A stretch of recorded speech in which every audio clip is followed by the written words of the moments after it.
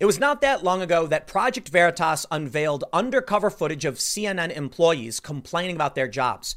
Many people were lamenting the fact that they don't do real journalism anymore. One producer said they used to go on the ground. Now it's just panel after panel attacking Donald Trump. That's all they do.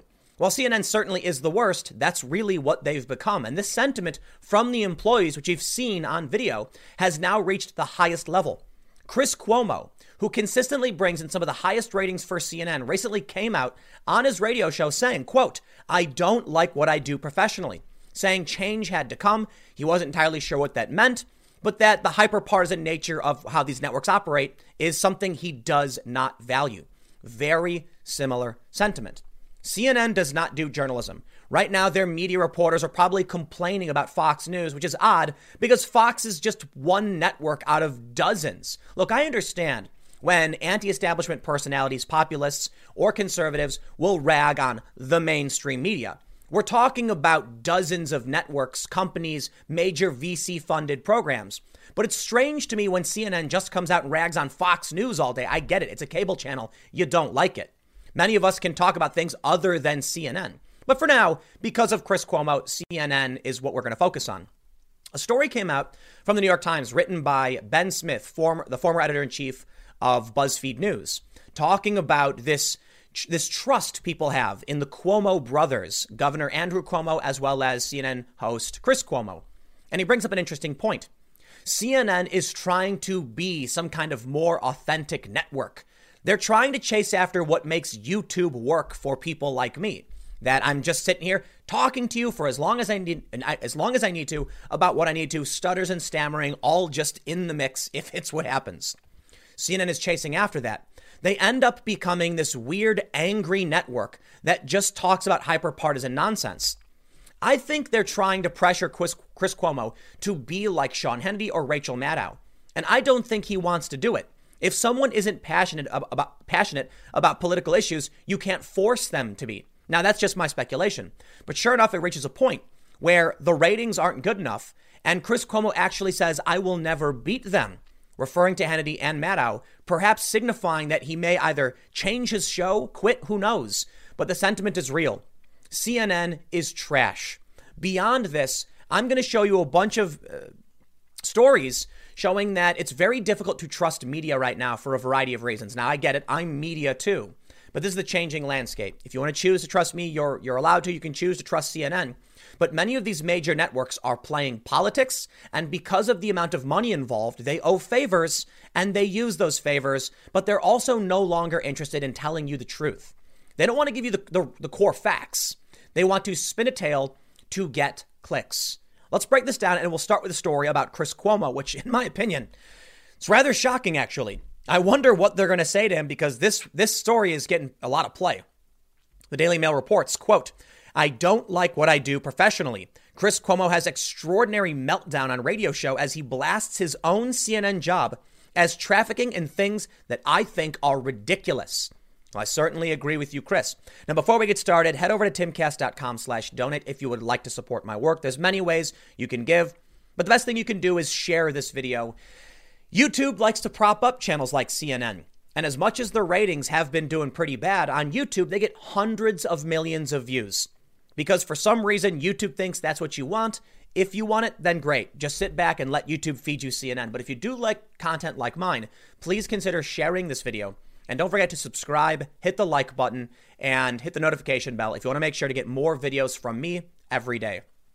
They say the CNN anchor, who has been in quarantine while suffering with coronavirus, launched an attack on the hyper-partisanship of the network television and added that "I don't like what I do professionally." Cuomo said on his Sirius XM show on Monday that his battle with the disease has made him rethink his values and question his position as a public figure. On his primetime CNN show, the host said he no longer wants to be trafficking in things that I believe are ridiculous. In particular, Cuomo said he found both Democrats and Republicans who went on his show said things they do not actually believe. And I think he's right. He said he disliked talking to Democrats about things I don't really believe they mean, and talking to Republicans about them parroting things they feel they have to say. Cuomo also said He wishes to stop constantly analyzing the president, who we all know is full of S by design. Well, there is some of the similar sentiment we've seen from the Project Veritas videos. People at the network are tired of only ever talking about Donald Trump. Do me a favor. Go to Instagram.com/Timcast after this video, of course, and you can see a couple of videos from me. I've mentioned this in other videos, but what I do is I will turn on Fox News during a major breaking story like protests in Iran or Hong Kong. And then I will flip to CNN, and lo and behold, they're talking about Donald Trump. I did the same thing during a major weather event. Fox News says we've got adverse weather affecting the country. Switch to CNN, Donald Trump.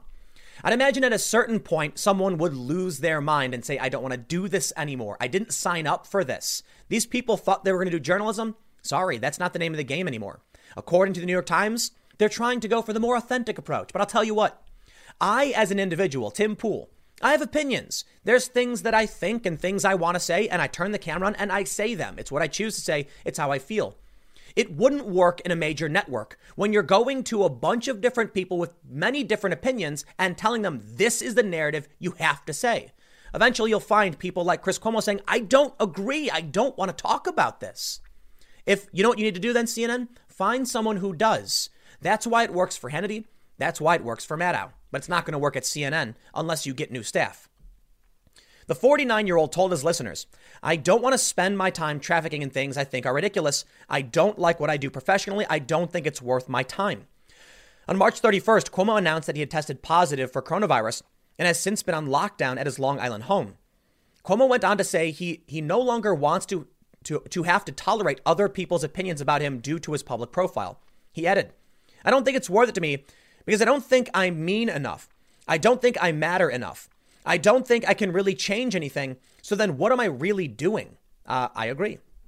He said, I'm basically being perceived as successful in a system that I don't value. I'm seen as being good at being on TV and advocating for different positions. But I don't know if I value those things. Certainly not as much as I value being able to live my life on my own terms. You know what he's saying to you right there? He is just saying what they want him to say. And probably, this is why I think they really want to pressure him to go the route of like Rachel Maddow to get those ratings up. And I think he finally snapped and said, I'm not going to do it. I sympathize. I empathize. Now, that's my opinion. I don't know what actually happened with Chris. Maybe at the office, he's just sick and tired of the job and he wants to go fishing. But I've worked for major media companies who told me to side with the audience. I'll tell you the difference between me and Chris. I said no. I was like, I'm not going to do it. Sorry. If you want me to side with the audience, never going to happen. But that's basically the same thing they're saying, that he's kind of, it's how I feel. Like, it's what I think he's trying to insinuate at, that they want him to advocate for positions that he does not value. Yeah, that's one way of putting it. Cuomo then told a story about being approached by a biker who confronted him on Easter Sunday while he was out with his family near the home in Southampton. Now, this I find completely inappropriate. Come on, man. Leave people alone. Don't approach them with their family. That's weird. He added that he wants to be able to act like any other member of the public, and then he told the biker to go to hell.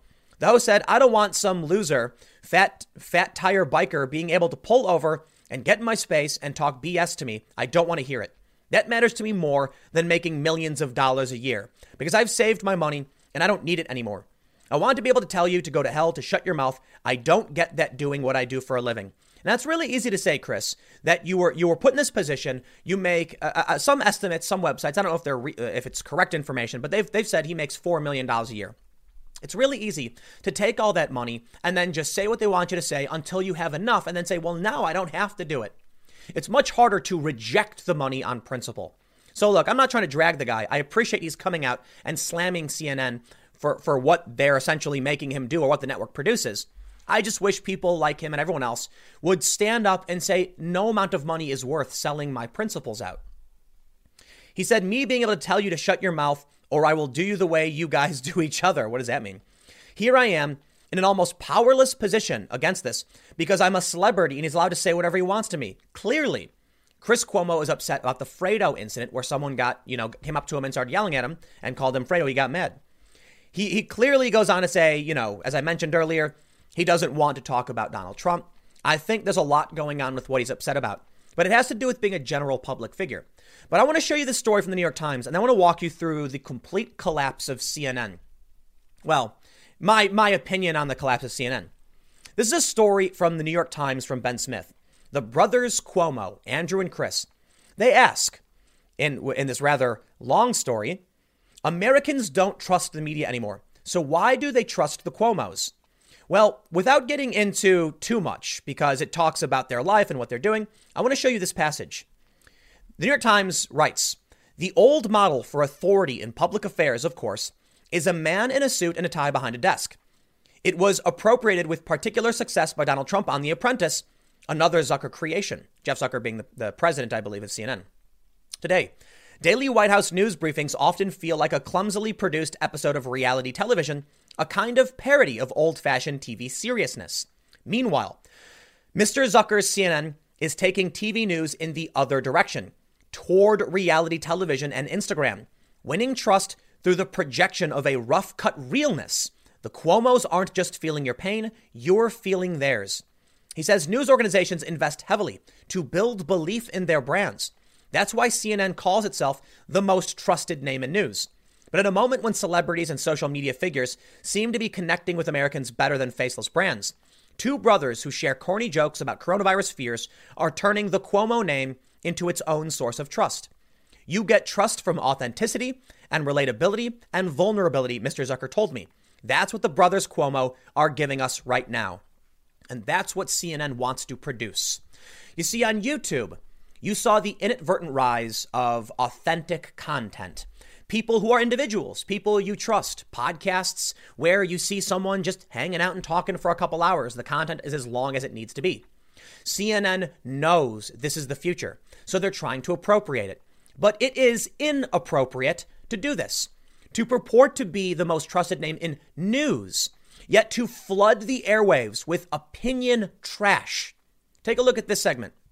These tweets. Here's what CNN wrote in their Chiron. It's the banner on the bottom of the screen. Trump melts down in angry response to reports he ignored warning. We can see other posts. Trump used task force briefing to try and rewrite history on coronavirus response. Now, in another segment, I basically said someone is really emotional and angry because Donald Trump, he targets them personally as journalists. So they get all flustered and mad and say, oh, I'm going to come for you. I'll get back at you, Donald Trump. Completely inappropriate for news organizations to do. There's another possibility that CNN is trying to be a movie, fiction, reality TV. They want you to get excited watching Trump. They remember how Trump pulled in the ratings at NBC. Jeff Zucker was working there. The Apprentice was a creation of his. He knows what he's doing. He knows how to drive ratings. The ratings have been doing, I don't want to say their ratings are doing very, very well, but I think they're doing better.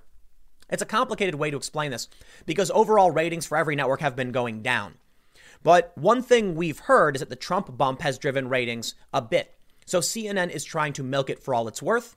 They're doing these lower third chyrons to make CNN not a news program, but 24-hour reality television.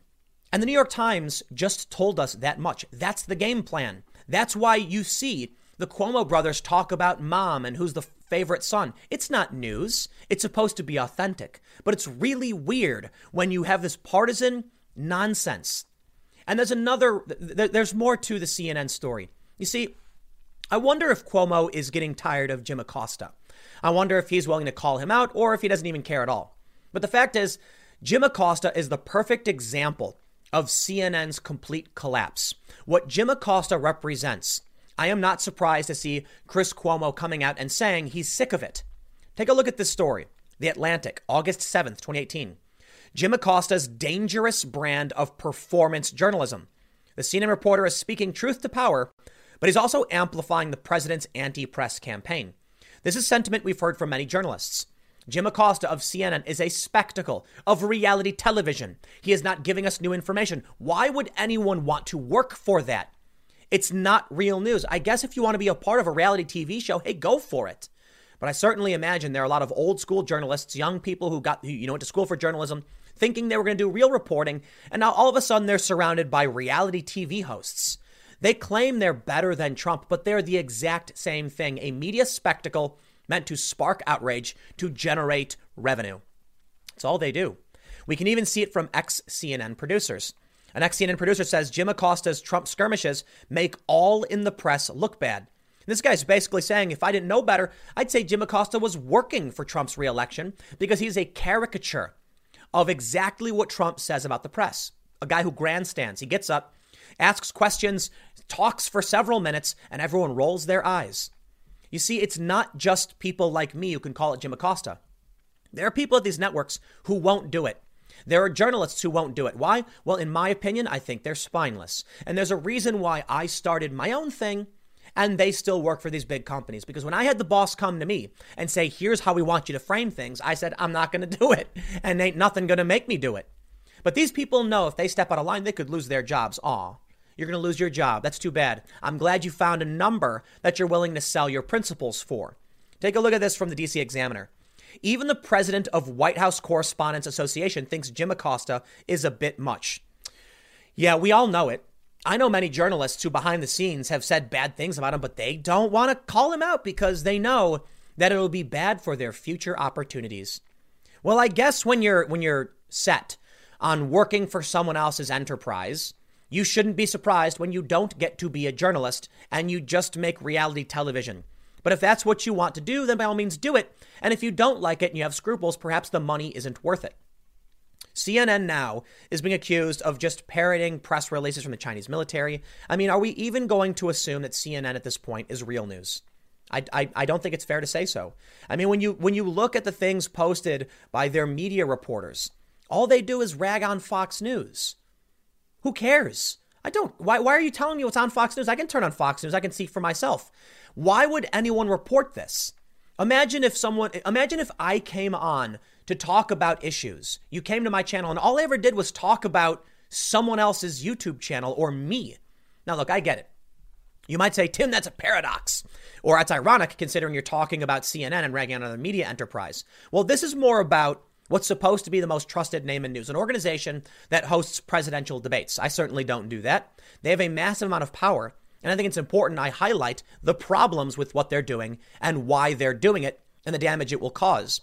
There's certainly people in media who are substantially more trustworthy. I'm not a big fan of Sean Hannity. I'm not a big fan of Rachel Maddow. I think Tucker Carlson does a pretty good job. And I think Joe Rogan has some of the most authentic conversations in media. And there's a reason why he's number one. Now, they try to replicate that with CNN. It's not going to fly. And it's not the game they should be playing. CNN probably would do better to just switch to pre-programmed television like they had been doing before. But it's not just CNN. I want to talk to you about trust in media in general. NPR reported this. Bloomberg News says it won't cover owner's presidential campaign or his rivals. This is back in November. Many of you know Michael Bloomberg ran for president, and he basically isolated himself, saying, my news organization will not cover me. People were outraged, saying that's surprising. Your news organization should be independent. Nope. He said no dice. We now know. Bloomberg News kills investigation, fired reporter, then sought to silence the reporter's wife. This is a story that just came out on the 14th. I'm not going to get into all the details. I just want to highlight the problems we're facing in media. The partisanship, the politicking, the activism. I'm sorry, man. You can rag on Trump. You can criticize him. I got no problem with that. But when Trump talks about the media, he's right. Look at how the media smeared Tulsi Gabbard and Bernie Sanders. The Bernie Sanders supporters know it. Maybe you should have been calling this out a long time ago. Certainly many of them were, but maybe more of you should have the entire time. I want to show you this tweet here from James Todaro, an MD. A Tale of Two Drugs by the Washington Post. Both articles refer to studies without randomized control groups. I wonder how the Washington Post decides which drugs are hopeful and which are false hope. In this tweet, James Todaro, I'm not super familiar with who he is. It says MD, so perhaps he's a doctor. Just because it's on the internet doesn't mean it's true. We see two screenshots. The Washington Post said how false hope spread about hydroxychloroquine to treat COVID-19 and the consequence that follows. The next article says Gilead's experimental drug remdesivir shows hopeful signs in small group of coronavirus patients. Now, why would the Washington Post claim that what I believe is a patented drug from a major pharmaceutical is hopeful and that a generic drug, which is being used by numerous countries, is false hope? Perhaps, as they insinuate, it's because one is a major company that's got sweet loot that can pay for advertising with their patent-controlled medication, and the other is a generic. I'm not going to go that far. I think it's much more simple than that. Donald Trump says hydroxychloroquine, so they say, no, you are always wrong. Because they're not trying to tell you the truth. They're trying to create reality television. They are going to withhold information if it benefits their position. And their position is money. I know a lot of these people, their position is, I guess, partisanship. There's a lot of activists working in media. But I don't think Jim Acosta, for instance, is going after President Trump because he wants Biden to get elected. I think he's doing it because he wants to be famous. His Twitter banner, I guess, is him on Jimmy Kimmel. And he's been called out by other people for performative journalism. And then after he did all his grandstanding, he sold a book. That's what you're getting from mainstream press. I do not believe I'm perfect. I think I have a bias. I'm focused on certain issues. I don't know to tell you other than make sure you get as much information from other sources as you can. I have no interest in misleading you to sell a book. I don't want to do it. I just want to go on my YouTube channel and complain about my feelings. Maybe that makes me better. Maybe that makes me worse. I honestly don't know. But I do think authenticity matters. And I think right now it's getting very, very difficult to navigate what's true and what isn't.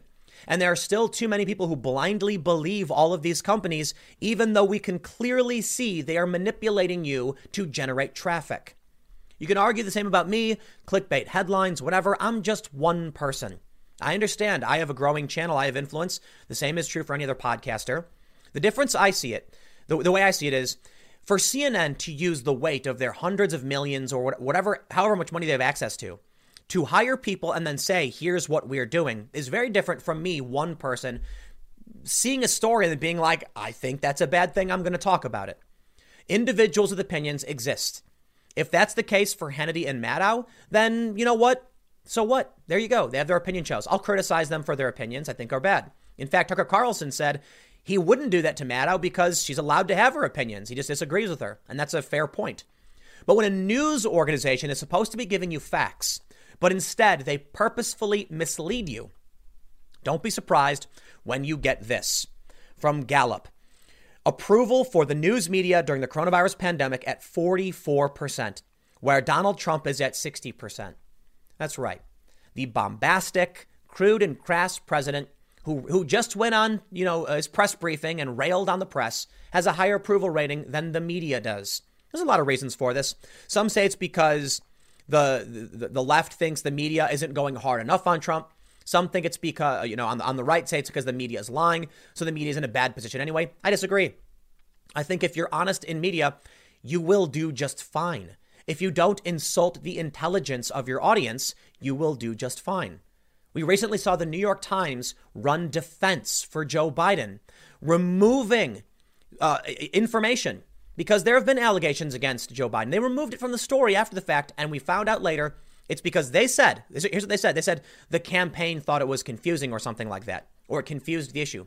Why does it matter what the campaign thinks? Oh, because the media isn't here to just tell you the truth. They're here to pony up to special interests, be it advertisers, be it politicians, and they want to make that money. Is it possible that Joe Biden says, I won't advertise with you if you make me look bad? Maybe. Donald Trump plays similar games. The point is, when we hear it from Chris Cuomo, who's basically on top at CNN, that he doesn't value this, there's a breakdown coming. The media cannot sustain this absurd hyper-partisan culture war. Not the way the people on the internet can. But I'll tell you one thing. These social media companies that have been banning conservatives, and they have been, well, they made a serious mistake. I was wondering why it is that so many conservatives, moderates, and moderates agree, both, Democratic and Republican moderates. And I think it's because the more fringy elements of the right have been purged completely. And then you look at the left, they've gone insane, and the media just lets them run rampant with their weird lies. Recently, Mike Cernovich documentary Hoaxed was removed from Amazon Prime Instant, the instant, whatever you call it. When you go on Amazon, you can find the hard copy DVD to buy, but they removed it so you can't view it on your, over-the-top devices in your house, your smart TV. Why would they do that? Why is it that there is an allowed media apparatus and there is a disallowed media? Why is it that certain voices on YouTube will be banned outright, on Twitter banned outright, but many people on the left are ignored? I can't tell you other than it's bias, but I'll tell you what the result is. The result is people like Chris Cuomo being pressured to go increasingly insane. Rachel Maddow claiming the Russians are going to turn off your electricity in the winter. Oh, she actually did that. I love bringing that up, by the way. Chris Cuomo can't compete with that because he knows it's insane. And so eventually he just snaps and says, I don't want to do this. And I don't blame him. I wouldn't want to do it either. A lot of people accuse me of being, on the right or of pandering or whatever. Dude, let me tell you something. I know how the game is played. I know that if I came out and gave stupid, extreme opinions and reinforced certain people no matter what they did, I know that I would get substantially more views. I can see the other channels. I can see the views they get. And I'm surprised at how high they rank on Apple Podcasts and how well they do. And you know what? I don't care. If you don't like what I have to say, ain't nothing I can do about it. I'm not going to pretend I don't care. If all of this came crashing down around me, I'm not going to lie, cheat, or steal to try and get more views. I'm going to get in my van, go off to the woods and hang out and smell the flowers. But there are some people who absolutely would lie, cheat, and steal.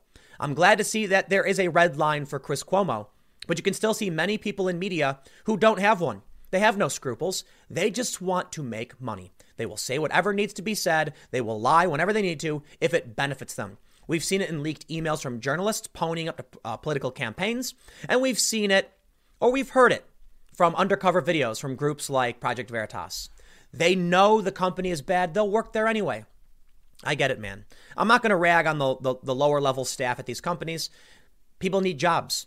But I'll tell you what, maybe start looking for a new one. If you think you are violating your principles, perhaps it's time to stop. That's about it, I guess. We'll see how this plays out with CNN and the rest of the media. I'll leave it there. Next segment's coming up at 6 p.m. YouTube.com/TimCastNews. It is a different channel. Thanks for hanging out. I'll see you then. Yesterday at Donald Trump's press briefing, he used his time to tear into the mainstream media much more harshly than he's ever done. He even brought a video where it shows his administration's response early on, the good things he was doing, and it shows the mainstream media downplaying the coronavirus, pushing back on the narrative they put out. And for this, the media has gotten triggered, and they are having a complete ego narcissistic meltdown. I love how they criticize Trump for all the same things they do. But listen, Donald Trump is an individual. He's the president, so what he says is very important, and I think it should be scrutinized much more so than the average person.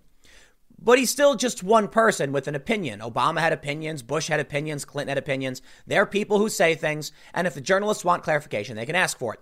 There's a lot of reasons to not like Trump. Yes, he speaks, he's quite uncouth, and to say the least, he has character defects. But why should I give the media a pass? They're supposed to be the ones shining a light through the darkness. They don't do that. They do literally the exact same thing. I'll tell you what, though. When Donald Trump says something, I'll roll my eyes. Whatever. He's a dude. When major multi-billion-dollar institutions or a major billion-dollar industry, trillion-dollar, how big is journalism, starts having temper tantrums and screeching that the orange man was mean to me. Oh, what are you doing? So you got a problem with Trump. He's one guy. So say you got a problem with him. What are you going to do? You're going to write article after article. They all collectively screech into the wind like whiny children. This is not your job. The president always pushes back. Obama slammed Fox News. Welcome to the real world. Your job is just to tell us what's going on. And the funny thing about all this is media companies having a total temper tantrum.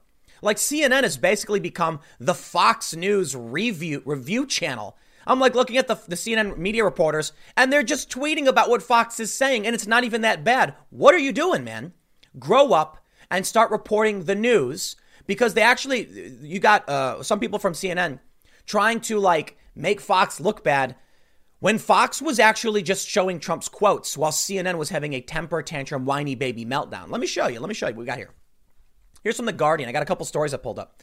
Wounded by media scrutiny, Trump turned a briefing into a presidential tantrum. Sure, maybe. I don't care. But Guardian, this isn't an opinion piece. This is an actual news article from your politics section. Calling it a presidential tantrum is an opinion. You can say Donald Trump used his time to give a scathing rebuke of the press. You could say Donald Trump slams media. You could say Donald Trump uses press briefing to criticize media. Those are all statements of fact. Saying that he had a presidential tantrum is an editorialization. Why don't you label it such? Oh, it's because you're having a whiny baby tantrum too. Is that it? Check this one out. The Washington Post politics section. The me president. Trump uses pandemic briefing to focus on himself. Come on.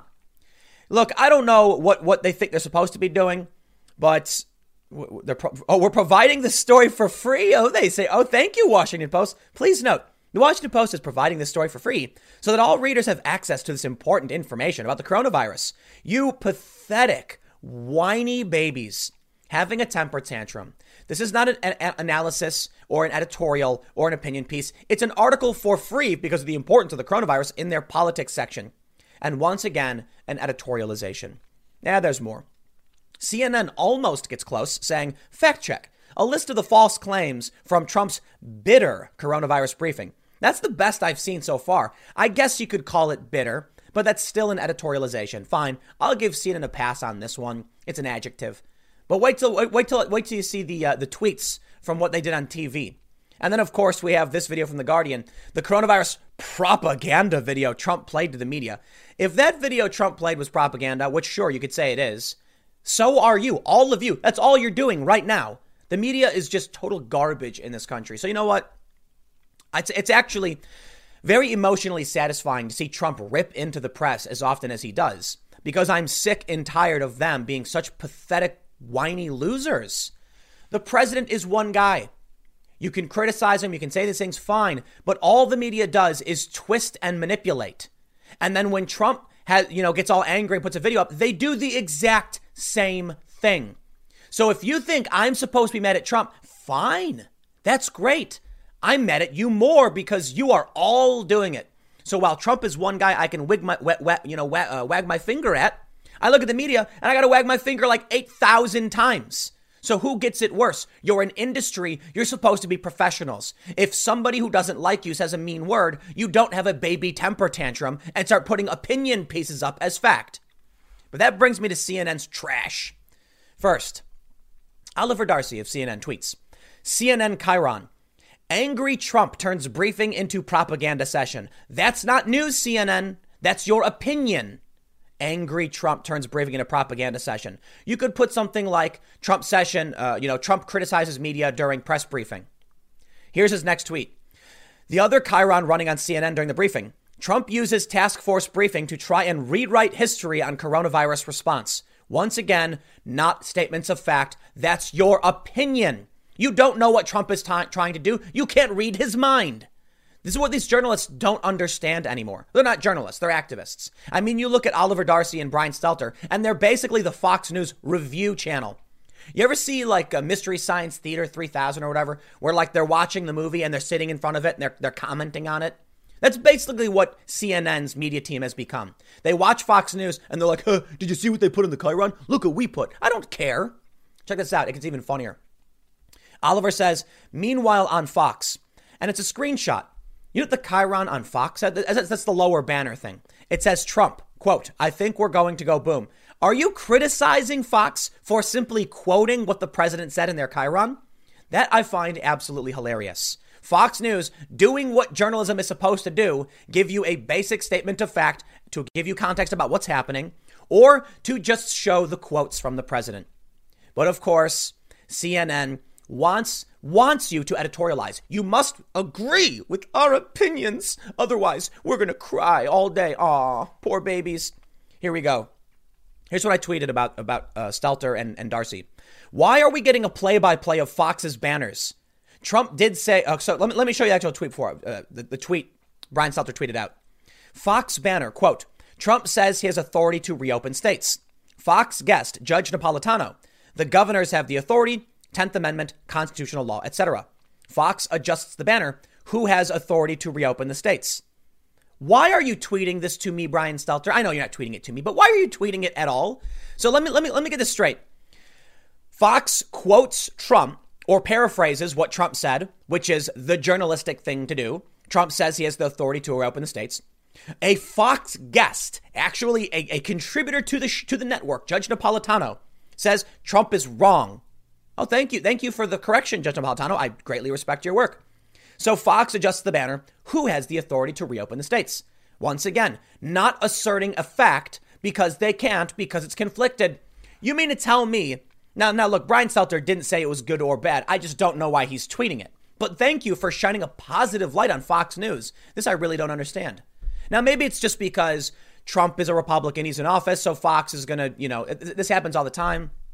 They'll go after Obama when it's the Democrat. They'll go after, the mainstream media goes after Trump when it's the Republican.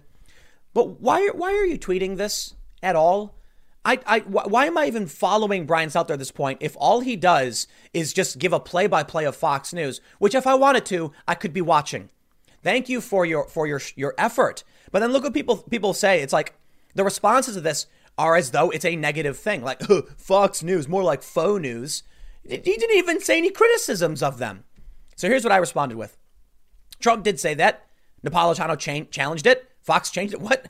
CNN is becoming the Fox News review channel. Good work, guys. That's what you're doing. What am I supposed to think about this? You've got CNN, The Guardian, The New York Times. All these outlets are taking everything from Trump so personally, they are dancing like puppets on strings. Jon Stewart, the famous Jon Stewart, said in an interview that Trump attacks their narcissistic people. And so when Trump targets them, they take it personally, and then they go after Trump personally. You know why CNN did this? Did I pull these up already?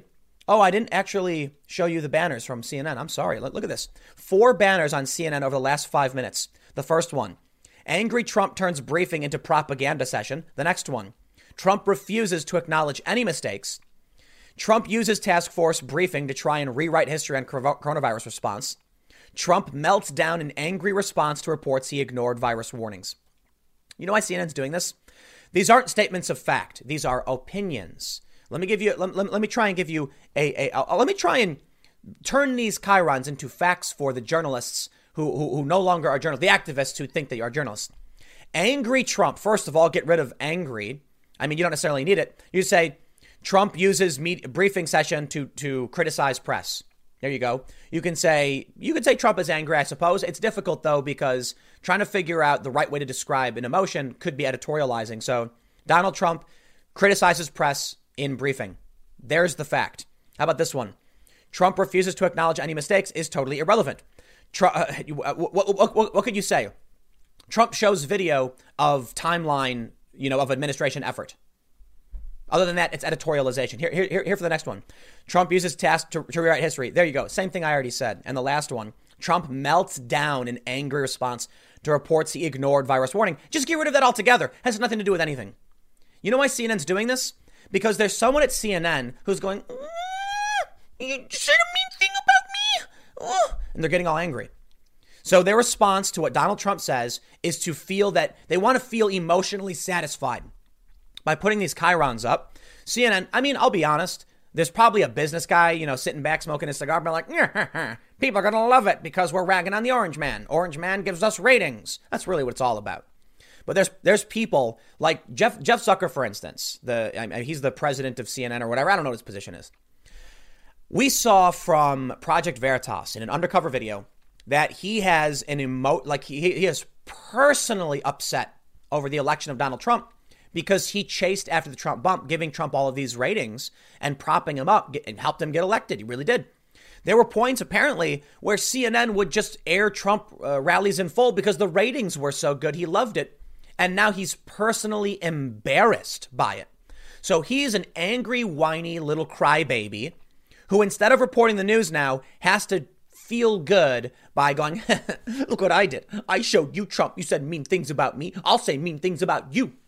The media is supposed to be professional. Donald Trump can be can have a tantrum if he wants to have a tantrum. He can pout and complain about the press all day and night, all he wants. And the press should be professional. Instead, this is what we get. But you know what? Donald Trump doesn't get off the hook on this one either. He's getting some pretty heavy criticism from Robbie Suave of Reason.com, who said, I am far from a knee-jerk critic of Trump, but this press briefing has to be one of the most embarrassing moments of his presidency, just an utterly unhinged, childish temper tantrum. Trump should be confidently reassuring the American people, and he actually has some good news to deliver. Instead, he's essentially screaming, you are a lie at the reporters.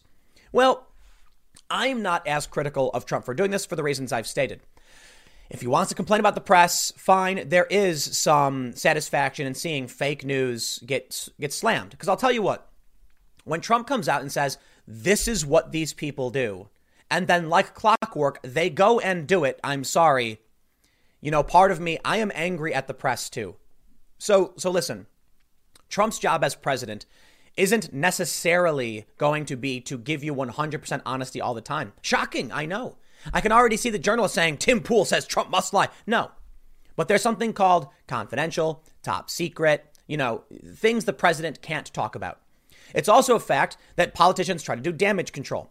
The point is, I don't like the fact that politicians lie and withhold information. I understand that some information can't be released for national security reasons. Fine, I'm willing to accept that. And I also recognize this is what politicians do. You see, as an adult, someone who is 34 and who has lived a life watching politicians lie, who has been told his entire life politicians lie, I see Donald Trump and I see him lie. Now, I will tell you what, often he's wrong and they'll call it a lie. And then sometimes he lies and it seems absurd, like he lies about stupid things and then blurts out things that he probably should lie about. The most famous one was when he came out at the helicopter news, like, we're going to sell all these weapons to Saudi Arabia. They're going to pay great. It's awesome. And the anti-war left just collectively dropped their jaws, like he's saying the loud part quiet and the quiet part loud. The Intercept called him the most honest president we've ever had, simultaneously the most dishonest. So the point is, look, man, all presidents do this. I see nothing special when the media comes out and says Trump is lying again. I'm like, I don't care. Like, I get it, man. It's a journalist's job to not sit there and complain about the orange man, but to fact check what he is doing and saying.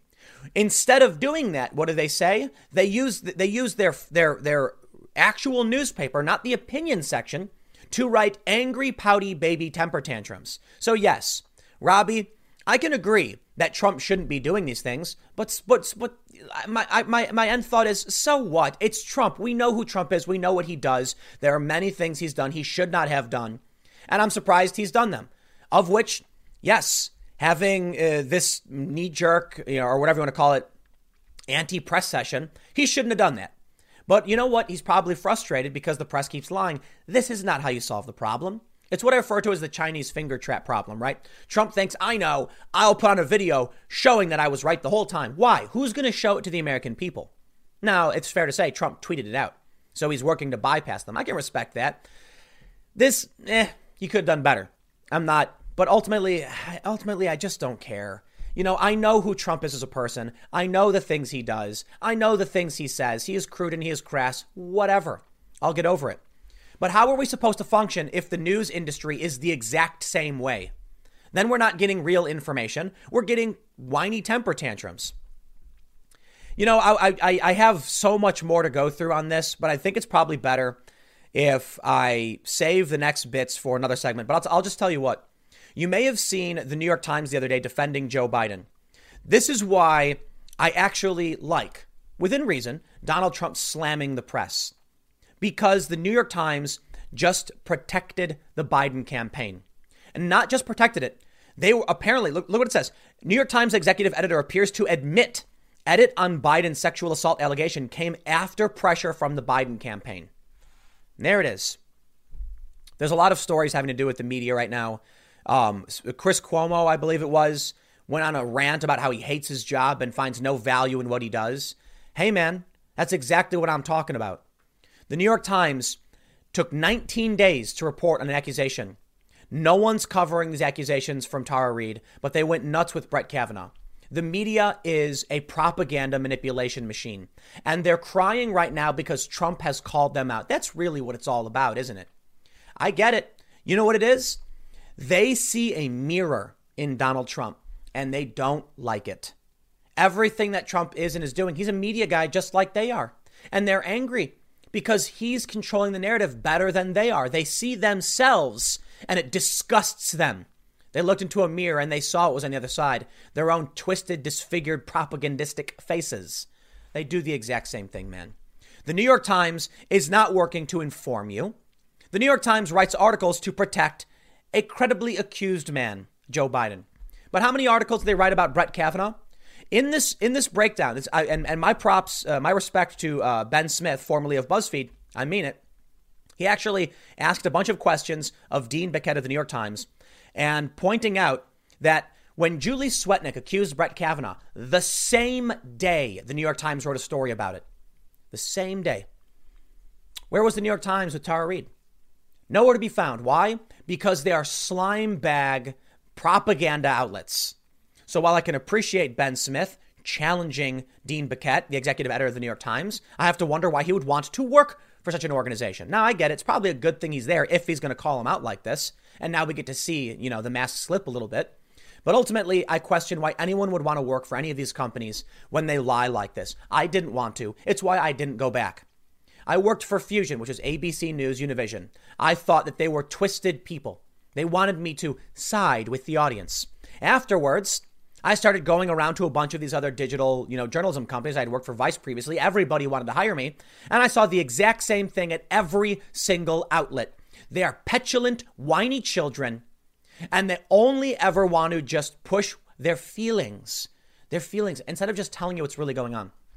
I understand the irony of me complaining and whining about the media, about how the media whines. But I'll make one thing clear for you. Yes, Tim Pool is a commentary channel. There is some journalistic work that comes with what I do. I fact check many of the stories I comment on. I call out the media for lying often. So I'm essentially, for the most part, a media critic and political commentator. But there is journalism in there, in that I try and find out what the source of their claims are and do general fact checking. But I would consider myself, for the most part, political commentary. And that means, like any other person with a political opinion or a cultural opinion, it's more cultural when I criticize the media, there's a difference between what the press is supposed to be doing and what an opinion columnist is doing. If these newspapers wrote op-eds that were like, we don't like what Trump did, I'd say, well, it's an opinion piece. What do you want to do? And often many outlets have opinion pieces from varying, political opinions. It happens. So I've even read op-eds from, CNN and said, there it is. CNN criticizing or CNN said op-eds praising the president periodically. But what I don't like is when they use news and claim it's fact to manipulate and to whine like little babies. That's what they're doing right now. Those articles weren't op-eds. It didn't say analysis. It said politics. They're supposed to be reporting, but they're injecting their opinions because Trump hurt their feelings and it makes them angry. So to satisfy their emotional drive, they do the same thing right back. They deserve each other. I'll tell you what, though. Again, Trump is a person. Trump has emotions. I'm not a big fan of his behavior, but I'm not going to cry that a president is, erratic or might lie or whatever. I don't care. The press isn't supposed to be doing that. But I'll tell you what, we don't have a press anymore. They are the same mirror image of everything they think they're criticizing. I'll leave it there. Next segment's coming up at 1 p.m. on this channel, and I will see you all then. We're in the midst of a major pandemic. People are losing their lives. It's getting pretty scary. We're also facing a major economic crisis, which is also getting scary. And all of this is happening in an election year, which is freaky and weird. Which brings me to the subject of this segment. Joe Rogan discussing on his podcast Joe Biden versus Donald Trump.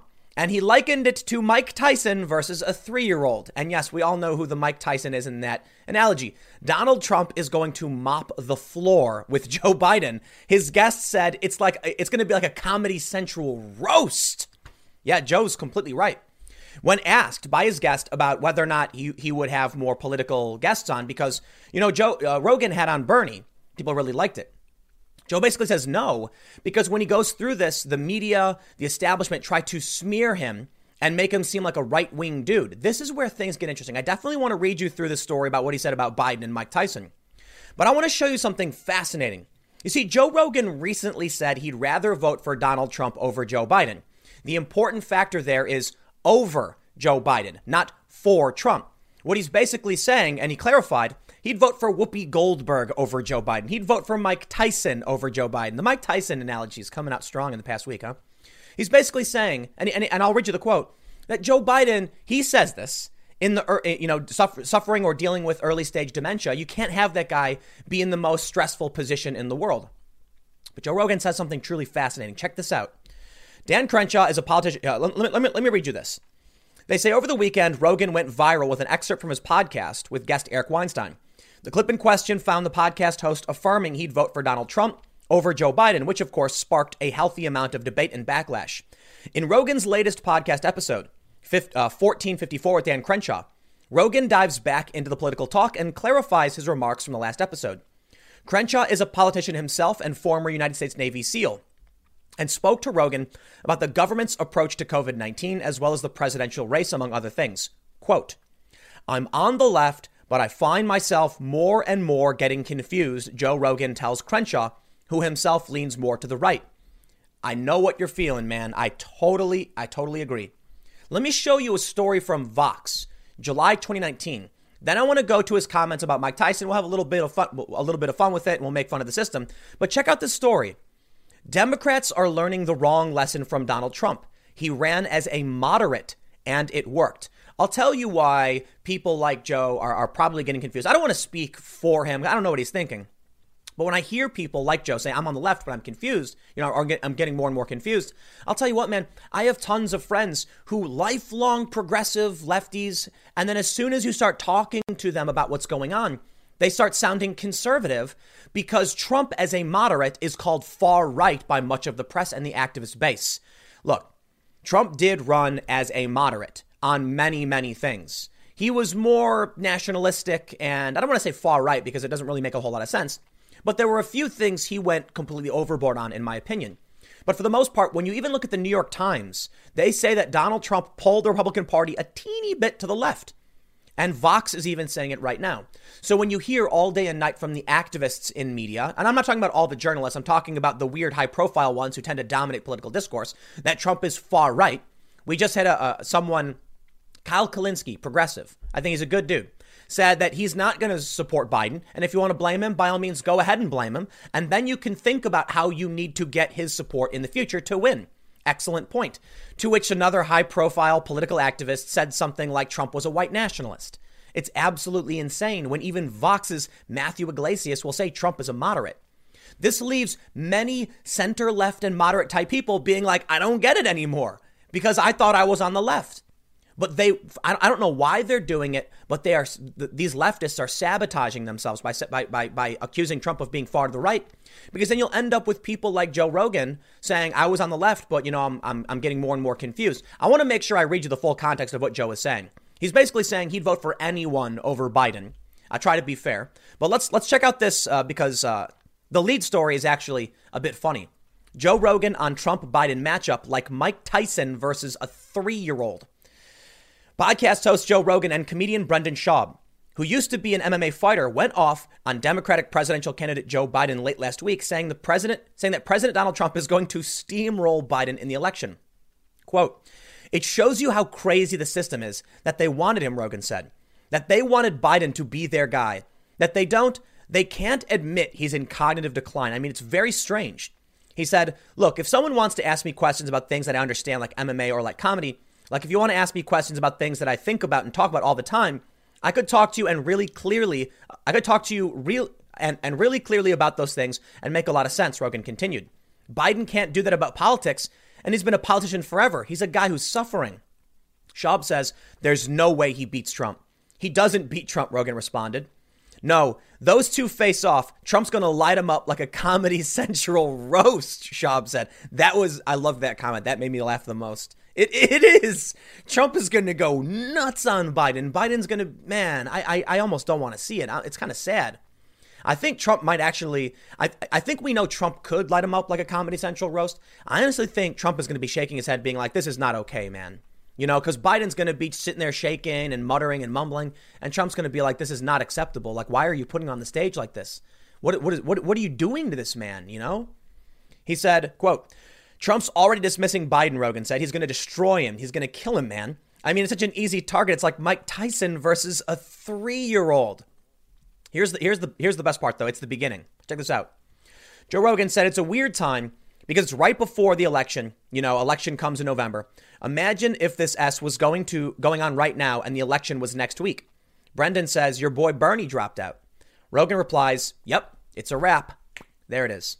Look, I don't think Bernie could have beat Trump, but come on, man. Joe Biden, I can say it 50 million times. Schaub said, Biden ain't beating Trump. Nope, that's your best. That's your guy. Rogan says, it shows you how crazy the system is. So that's the part we read. Now check this out. You want to talk about how absolutely insane it is. Joe Rogan is a guy who typically finds himself on the left. He says he is, he thinks he is. There are a lot of things he's actually on the right about. I think Joe's actually just kind of a slightly center left moderate kind of guy. Interestingly, very, very pro Bernie for a lot of reasons. And Joe actually, as far as I know, the last time I heard him talk about it, I'm pretty sure he's fairly pro universal basic income. So he's a pretty lefty guy on a lot of issues. He's a little bit more conservative on some issues. I think he's rather pro 2A. But here's what's fascinating. Check this out. Breaking news. I didn't want to do a breaking news segment, but check it out. This is breaking news. Obama set to endorse Biden's White House bid. The forthcoming endorsement was confirmed by the former president's aides and Biden campaign officials. Are these people nuts? I get it, man. What else can you do?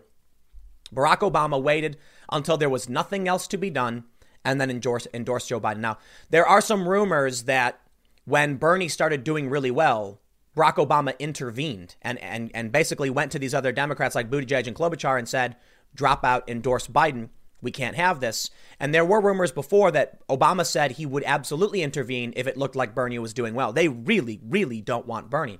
But that shows you it's not about what the American people want. It's supposed to be. It's not. It's about what the establishment wants. And the establishment wants to lose more than they want Bernie to win. Or maybe there's a better way to put it. They would rather lose. It's preferable to them than to see a Bernie Sanders victory. They don't want that guy. I mean, there's some reasons that it's fair to point out. Bernie Sanders isn't a Democrat. He's always been an independent, and he's a socialist, and the far left is encroaching on the Democratic Party. But ultimately, shouldn't matter. I don't like the idea that private organizations, the parties, dominate our presidential system, our political system for whatever reason. That's how it is, and it's a problem. So if the people say they want Bernie Sanders, then so be it. Now, I do think it's fair to point out Bernie lost, so the people didn't want him. But to see them endorse Joe Biden and everyone get behind a guy who everyone knows is not all there. Fascinating. Isn't it truly fascinating? But let's jump back over to Joe Rogan's comments. Now, I do have to make one more point. I do find it silly when I do videos about Joe because he does something. You're like, I'm not trying to compare what we do in any sense. Like Joe's got the biggest podcast in the world. Cool dude, comedian, world famous. But he is one of the most influential people speaking about culture and politics, whether he likes it or not. So when he does a show and reaches all of these people, it's significantly influential. I understand there are similar things, based on how many people I reach. I certainly don't reach nearly as many people as he does, but I get it. When I look at Joe making these comments, I see something similar to how I view the world. I like listening to his podcast because I'm like, dude, I agree. You know what I mean? When he says Biden's in cognitive decline, it just sounds like something we all know. And then when he says, I'll read the quote again. I'm on the left, but I find myself more and more getting confused. Rogan tells Crenshaw, who himself leans more to the right. Dude, I felt that way a couple of years ago. It's the exact same way so many of my friends felt. I look at the policies the Democrats were pushing, 8 years ago, and I'm like, I thought that all made sense. Now we're at a point where they're not even arguing for these policies anymore. I'll tell you what the weirdest thing is to me about all of this. Is there even a policy discussion happening at this point? What does it mean to be left or right? It used to be like pro-life, pro-choice, progressive tax, flat tax, more tax, low tax, small government, big government, government expansion. Those arguments don't even exist anymore. So some people have argued there's a new left and a new right, and that it's just tribal and policy has nothing to do with it. And if that's the case, then people like me and Rogan would technically be on the right, even though Rogan supports Bernie Sanders. I mean, you look at the Bernie supporters, they're being accused of propping up Donald Trump by refusing to support Biden. You look at some of the policies that, Trump has pushed recently, and you've actually had some progressives laughing and supporting Trump. Trump entertained the possibility, I want to be very careful here, of expanding Medicare to uninsured people. And all of a sudden, all these Bernie people on Twitter were like, do it, Trump, do it. Like, it would be hilarious because the establishment Democrats didn't want to do it. Trump ran as a moderate. Even Vox says so. So how does someone reconcile that when they're being told that Trump is far right and you're like, Trump's not that bad. I agree with some of the things he's done. All of a sudden now you must also be right wing or far right. But back to the main point. When was the last time there was a sit down between like a Democrat and a Republican and they argued over a flat tax or small government? It doesn't happen anymore. We've been so entrenched in cultural issues and personality issues that really the left and the right today almost has nothing to do with policy. I mean, take a look at me, for instance. I rag on the Democrats all the time. It's like basically what I rag on. Granted, we're in the midst of this major election cycle, and I'm no fan of them. And I was a big fan of Andrew Yang. So was Joe Rogan. Yet they call him right wing when he interviews Bernie Sanders or says he likes Bernie Sanders. They call him all these really awful names. They do similar things to me. Where are any of us supposed to sit? Like, I don't even understand how the system functions anymore. There is no left. There is no right. Nothing makes sense. But I guess we can all agree that Donald Trump will mop the floor with Joe Biden. But let me read you this quote from Joe, because he wanted to clarify his point about Trump. He said, "It's more of a mystery now because I said I wouldn't vote for Biden. I said I would vote for Trump over Biden. All these people went crazy. But let me be clear. I'd vote for Whoopi Goldberg over Joe Biden. I'd vote for Mike Tyson over Joe Biden. I just don't think it's a good idea to take someone who's struggling with dementia and put him in one of the most stressful positions the world has ever known. That's what I'm saying. It's not an endorsement of Trump as it is me saying you shouldn't have a man who is clearly in the throes of dementia. I mean, I'm not a doctor, but when you can't form sentences in public and you forgot what you're talking about and you wander off in these conversations, if you're not smoking pot, if you're not high, if you're not on pills, what's going on? There's cognitive decline. He's an older man that has mental issues. Not to be cruel to him, he's suffering medically. It's a real issue. And the Democrats want to sweep that under the rug, and Trump is already chewing him apart. He's already dismissing him. I completely agree. So many people they've kept asking me at what point would I support Donald Trump? They were like, what would it take for you to vote for Trump? A few months ago, I said something like, if he appointed Tulsi Gabbard to a national security position of some sort, maybe an advisor, had Andrew Yang as an economic or policy advisor, and then withdrew troops from the Middle East, I'd probably walk right in with a smile on my face and slam that, vote down for Trump. Because those are the things I truly care about. The pulling out of the Middle East goes hand in hand with Tulsi Gabbard as an advisor because I think she'd do great. Many conservatives have said something similar, which is also weird. It's like, hey, we agree. She's a progressive. Andrew Yang has a bunch of really amazing policy ideas. Now, I am not happy that both of them have endorsed Joe Biden. I don't get it. I would, you know what, man? Look, I can respect that they both said they would support the nominee. I'm sorry. I would never say that, and I would never do that. If I came out and said, look, here are my policy plans, and they'd be very similar to Andrew Yang, minus the UBI stuff, probably. I like what he's thinking. I'd want to play around with some of those ideas he's had, but he's got a ton of really amazing policy positions on everything else. Very comprehensive, very well thought out mission statement. Tulsi Gabbard, of course, the anti-war position for the most part. But if it were me, and someone asked me, would you endorse that on me? I'd be like, nope, because if it's Joe Biden, sorry, it ain't going to happen. And voters feel that way. When they did the polling, they found even Andrew Yang's supporters, around half of them said they would not vote for the nominee unless it was Yang. I agree with that. I think most people in this country don't expect you to just throw your weight behind somebody who clearly can't be the president. It's absolutely baffling to me. So for me right now, people have asked, again, what would it take for me to vote for Donald Trump? Well, the bar's been lowered substantially. I don't have TDS. I am no crazy person. I am a regular American, sort of. But I'm fairly moderate politically. My interests, my focus lies more on global affairs, foreign policy. Domestic policy is beyond my area of expertise in many ways. Now, of course, I'm very critical of left-wing fiscal policy in many different respects, but I'm rather pro social justice in the non-authoritarian respects.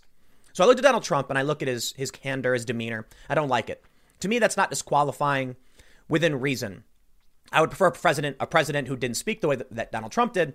But when it comes to policy issues, when it comes to bringing our factories back from China, what can I say? He was right. When it comes to border security, he's holding a position that Democrats have held for decades and all of a sudden just abandoned. The bigger issue right now is, look, man, I don't know. All I know is Trump's a potty mouth. And to me, I don't care if he is. All right. There's some issues with that. I don't care if people laugh at us. I don't care if other countries in the world are making fun of the United States. I really don't care about their opinions. I don't care. Is Donald Trump an effective president? I'll tell you what. I can say definitively yes in certain areas. And you know what the problem is? Instead of the Democrats coming out and having a policy argument, they've just tried pushing scandals and insults. So here I'll tell you what I know. I know that Donald Trump is nasty. I know that he's orange. I know that he says mean things. I don't care about any of that. I know that he said China had our manufacturing that was bad, and he said it for a decade or longer, and now something's being done about it. And he was right considering what's going on with the pandemic. I know that he was right about border security because even Bernie Sanders has repeated it. So what am I supposed to conclude? I'll tell you what, man. I am a moderate voter looking for someone, and you've got to make a good argument to me. Right now, the Democrats have made no such argument other than the president is a bad person. Yeah, I don't care. Barack Obama killed a kid.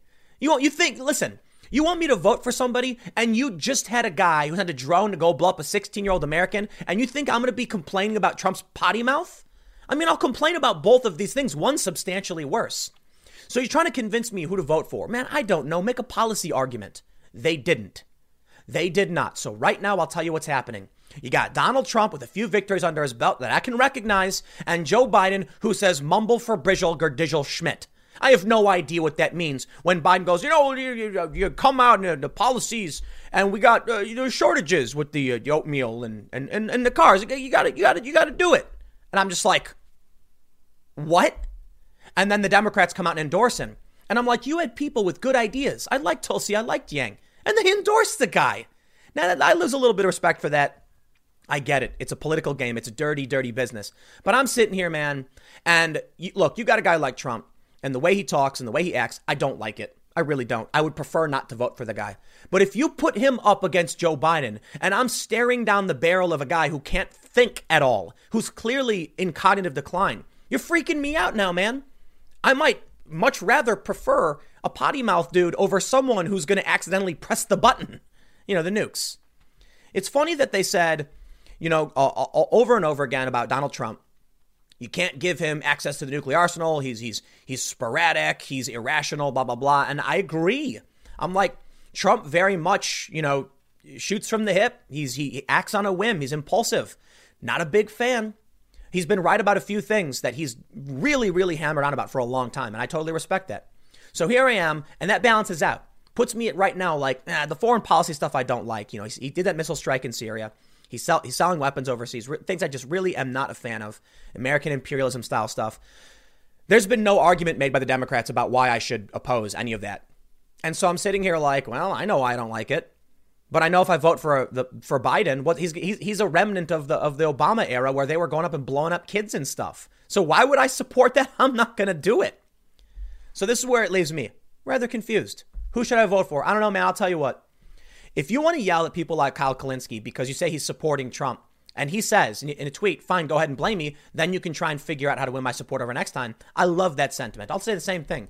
If you're wondering why I'm sitting here saying Trump is a better option than Biden, and you are blind. And and I'll tell you what, I'm willing to be convinced. I want to hear it. But you on the Democrats have presented me with nothing other than incessant scandals. Scandal, investigation, oversight.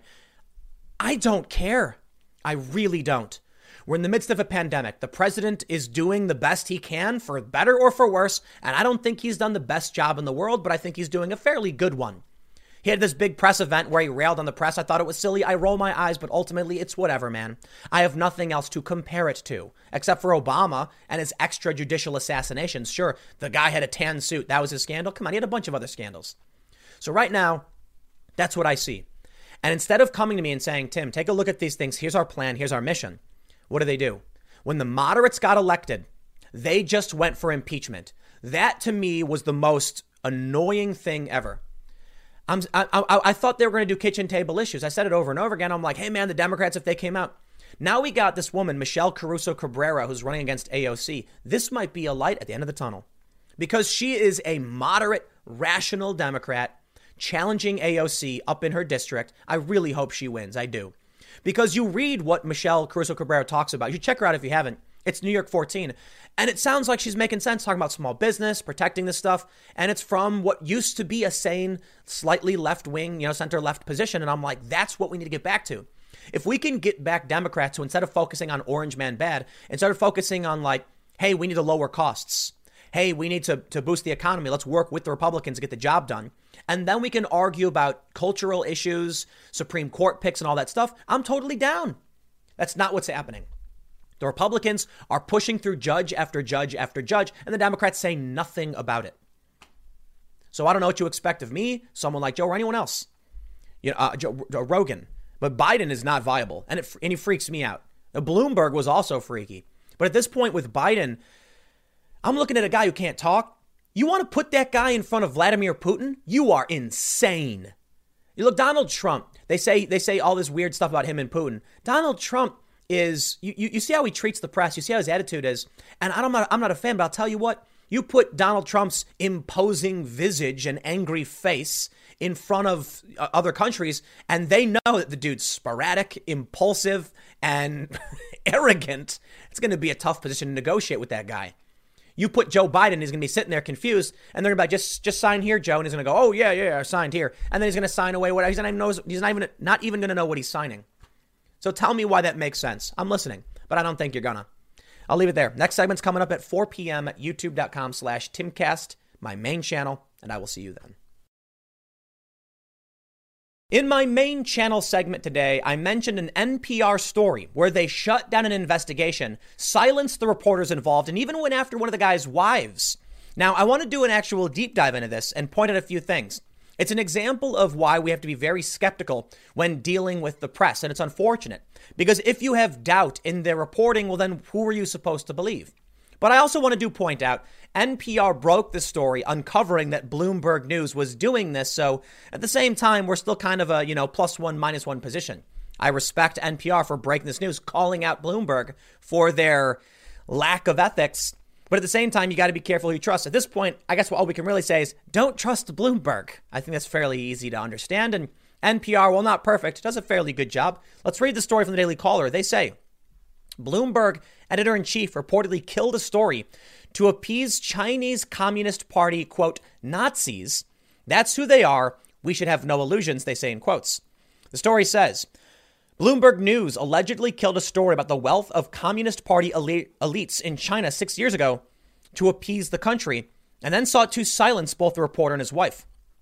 The publication not only successfully censored the story at the time, but also was able to silence all reporters involved in the story, according to NPR, who broke the news.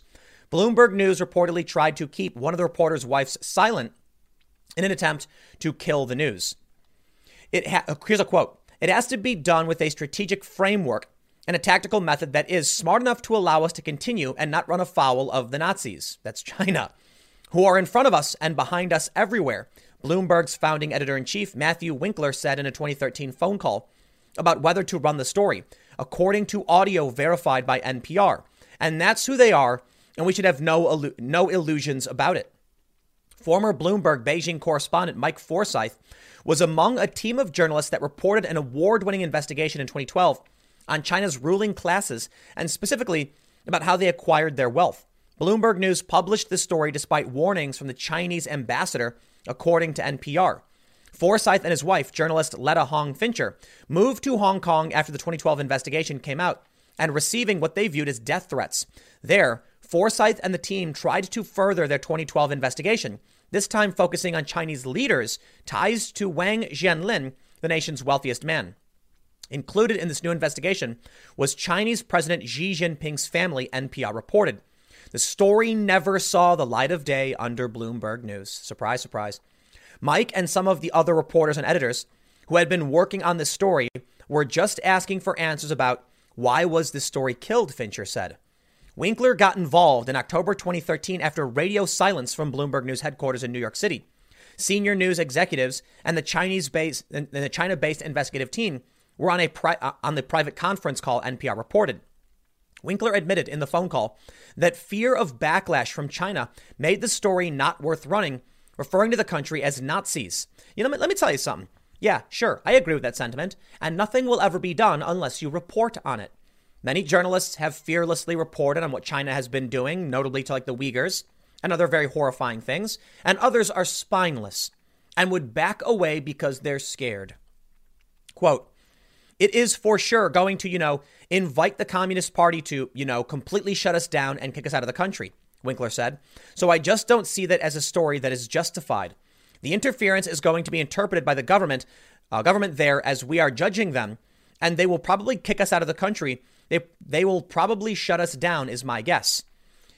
When the story got shut down, 2 Bloomberg editors and Winkler said it needed more reporting, according to NPR. The audio recordings show that Bloomberg News was likely just worried about losing business in China, NPR reported. Isn't that what it always is? Special interests. These news organizations aren't here to tell you the truth. They're here to wield their influence to the benefit of their clients. You are the product. Don't forget it. You see, many people, you need to understand this. When you get something for free, it's because you're the product. That's what they say, right? When you can read a news website for free, they are selling you to an advertiser. The same is true for any other organization that needs influence. If you can read the story for free, somebody else paid for it. Or they're right. That's the point.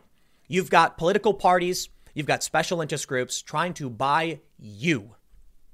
When the NPR described how China made life difficult for the publication after its 2012 story was published.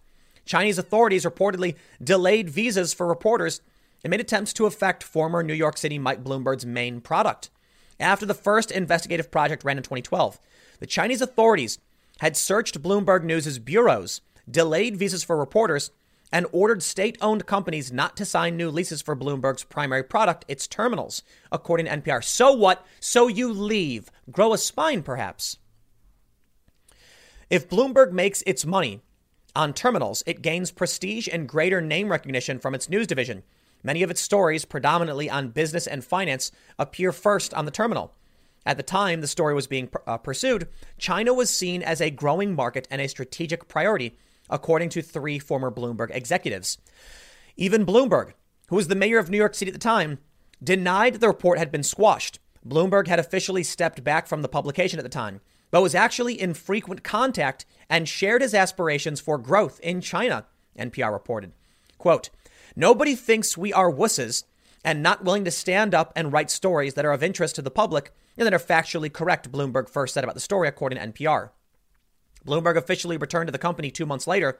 His run as New York City mayor over, he appeared to change his original comments during a January 2014 town hall for the newsroom. Audio of Bloomberg's comments were obtained by NPR. Quote, "If a country gives you the license to do something with certain restrictions, you have 2 choices," Bloomberg said. "You either accept the license and do it that way, or you don't do business there. Or you use other methods and you hire locals and you find a way to get the free press to function. If they say you can't operate here, hire somebody else. Okay. If they say you can't operate here because they're doing things they don't want exposed, what value is your company anyway?" Oh, I think this is it. I think they're just basically admitting it to us. What do we see? We see this company saying our interest is not in reporting factual news that would be bad for those in power. Our business is in wielding influence. That's it. So when the government comes out and says, not this story, and they say, you got it, what are they really doing? Are they trying to make sure you, the reader, know what's happening in the world? No, they're not. They're trying to just manipulate you in whatever way possible to get ad revenue and sell products to their clients, including, in this case, Bloomberg terminals. They don't want to risk their business. This is the problem we're facing with journalism, man. This describes so much of what is going on. Forsyth was suspended from Bloomberg News at the end of 2013 after being accused of spreading the internal conflicts around to other media outlets. Bloomberg News then fired Forsyth, and he was eventually hired by the New York Times. Both Forsyth and his wife, Fincher, were pressured into signing a non-disclosure agreement. Forsyth signed, as did other journalists who were on the team. Bloomberg News also threatened lawsuits against Forsyth and Fincher, according to NPR. There was no reason why I should have to sign a non-disclosure agreement because I didn't possess any damaging material about the company, according to Fincher, who never signed the agreement.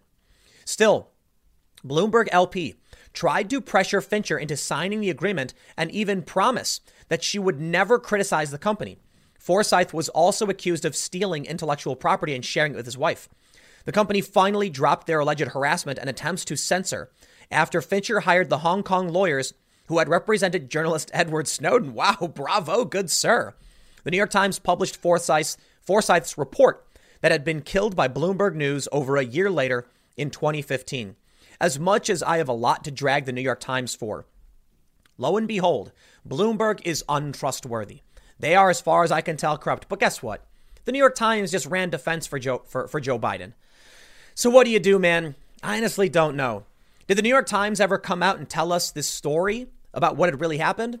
As far as I can tell, they didn't. It was NPR that broke the story. So I can respect NPR for doing that. It's hard to know who to trust. Everybody has limits. Even I've said there are certain things I can't talk about on certain channels because YouTube would ban me outright. But I assure you, I have stated over and over again, there is a line.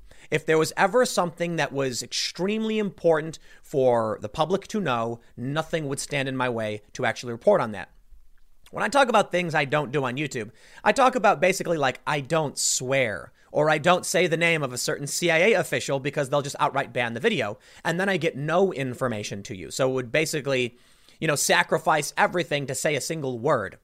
If it comes down to a legit story, like the coronavirus pandemic, I took the hit on that across the board. Revenue dropped substantially because YouTube kept saying, we will demonetize you if you talk about this. And I said, I got to talk about it.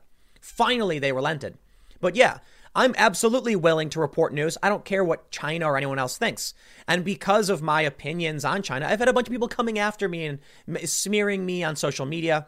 So I'll tell you what, nobody's perfect. Everybody has limits, and there really are, important conversations to be had about where you can draw the line. For me, I completely disagree with them. If China's going to kick you out, make it a spectacle. If you got a story and they say, if you report this, we'll ban you from the country, I say, bring it on. We'll make that the story next. Otherwise, you can accept the criticism. It's not the end of the world. It'll be a bad story. You'll get over it. But if you kick me out, I'll make sure that's the biggest story and then everyone will know you did. And then that will make the story even bigger. It's called the Streisand effect. But they don't want to do it. Why? Because they want to sell terminals. That's what it's really about. They want to make money. This is what you can expect from the press. I'll leave it there. I got a couple more segments for you coming up in a few minutes, and I will see you all shortly. Digital progressive media outlet Vox.com is now set to furlough around 100 employees this week in an attempt to stave off layoffs. Everybody is taking a hit. Everybody in media. We've seen many media companies start doing layoffs. I mean, they were already doing layoffs. Things were already bad. Now they're going from bad to worse. Digital media outlets are particularly susceptible to this because ad rates are collapsing. Vox has tried now, I'm pretty sure it's Vox doing this, trying to get people to donate to their work. BuzzFeed's been doing it for a long time. Let's read about what's going on with this furlough. People who are temporarily losing their jobs. But I also want to point out, many people have criticized Vox for asking for user contributions, and they've slammed the network, the website. I think, no, I disagree. I don't like Vox. I'll use them for some things, but I think it's fine if anybody wants to ask, and I'll explain this. I'm actually going to defend them, but let's read the story first. CNBC reports, Vox Media, the digital media company that owns SB Nation, New York Media, The Verge, and other brands, is preparing to announce a furlough of about 100 employees later this week, according to people familiar with the matter. Vox executives are negotiating details with the Writers Guild of America East, which represents about 350 people at Vox, said the people, who asked not to be named because the discussions are private.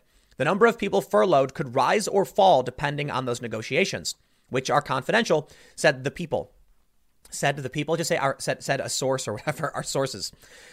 A announcement, wow, copy editor, guys, will be made by the end of the week, the people said. This is really poorly written. Vox is discussing 3-month furloughs for employees and is focusing on employees whose coverage areas have diminished during coronavirus quarantines. Temporary 3-month employee pay cuts aimed at the company's highest earners are also being discussed. The people said. This is a terrible article. What is this? Vox also wants, you got to furlough somebody at CNBC, man. Get a copy editor on this. Vox also wants to ensure healthcare is covered for furloughed employees, one of the people said. How many times are you going to say the people said, the people said? Seriously. A Vox spokesperson declined to comment. Vox is trying to avoid layoffs altogether as executives estimate future advertising revenue, which is set to decline significantly this year as the world economy has been ravaged by the coronavirus and subsequent quarantines. Vox was profitable in 2019, according to a person familiar with the matter, as CEO Jim Bankoff has built out businesses that don't rely as heavily on digital advertising, such as events and podcasts. Still, in an email to employees last week obtained by CNBC, Bankoff said the company's goal of becoming cash flow positive for 2020 was no longer realistic. Quote, I'll state the obvious that the advertising market is experiencing a downturn unlike ever before. While at this point, I can't put an exact number on our own decline. I know that, just like nearly all other companies and publishers, we have already seen a significant impact in March, and our business will continue to be deeply affected this quarter. next quarter, and likely for the remainder of 2020. It's important to emphasize that we expect our ad business to rebound eventually, but since the timing cannot be predicted, we need to plan with extra caution. While the Writers Guild Association East covers only about 350 of the company's 1,200 employees, Vox doesn't want to make one agreement for those workers and another for its other employees, said one of the people. Vox agreed to acquire New York Media, which owns New York Magazine, last year. New York Media employees are unionized through News Guild, which hasn't yet agreed to a contract with Vox since the acquisition completion. Vox is also asking for reader contributions during quarantines, noting that while donations don't qualify as charitable deductions, they will enable Vox to continue bringing you essential information for free at the pace and scale the coronavirus crisis demands. Let me stop you right there and break down that for free. You're asking them to give money to you. It's not for free. They're paying for it. Okay, let's make that clear. But we'll finish this article, and then I want to explain to you why I actually support their decision to do this. Bankoff noted in his email, the company is curtailing travel expenses, including off-sites and events, pausing some IT and facilities expenditures, limiting or ending relationships with freelancers and vendors, and scaling back on all in-office perks like snacks and happy hours for the remainder of 2020, regardless of when we are back on site. Bankoff's email did contain some good news, including record growth for NY Mag digital subscriptions. The week of March 23rd was the greatest week for new subscriptions since New York launched its digital subscription product in 2018. Vox's decision to cut costs trails other digital media companies such as Group 9 Media and BuzzFeed. Group 9 announced last week it was going to lay off 7% of its employees and furlough a smaller number. BuzzFeed said in March, employees' pay would be cut on a sliding scale depending on salary. Now, the first thing I'm going to do, look, this problem is hitting everybody. It's hitting me, and I'll break that down. I got another article for you. But I want to point out, a lot of people are ragging on Vox for soliciting user donations. It's the weirdest thing to me. The New York Times charges you to read their content, period. You get a handful of free ones, and they say, you can't read this unless you pony up the bucks. If Vox comes out and says, we're always going to let this information be free, pay what you will, I see no issue with that. Like, we saw Radiohead do it, 2 decades ago or whatever? They were like, the music is free, just pay us what you will. What's the problem with that? You look at these other outlets like the Washington Post and the Atlantic where you have to pay for things.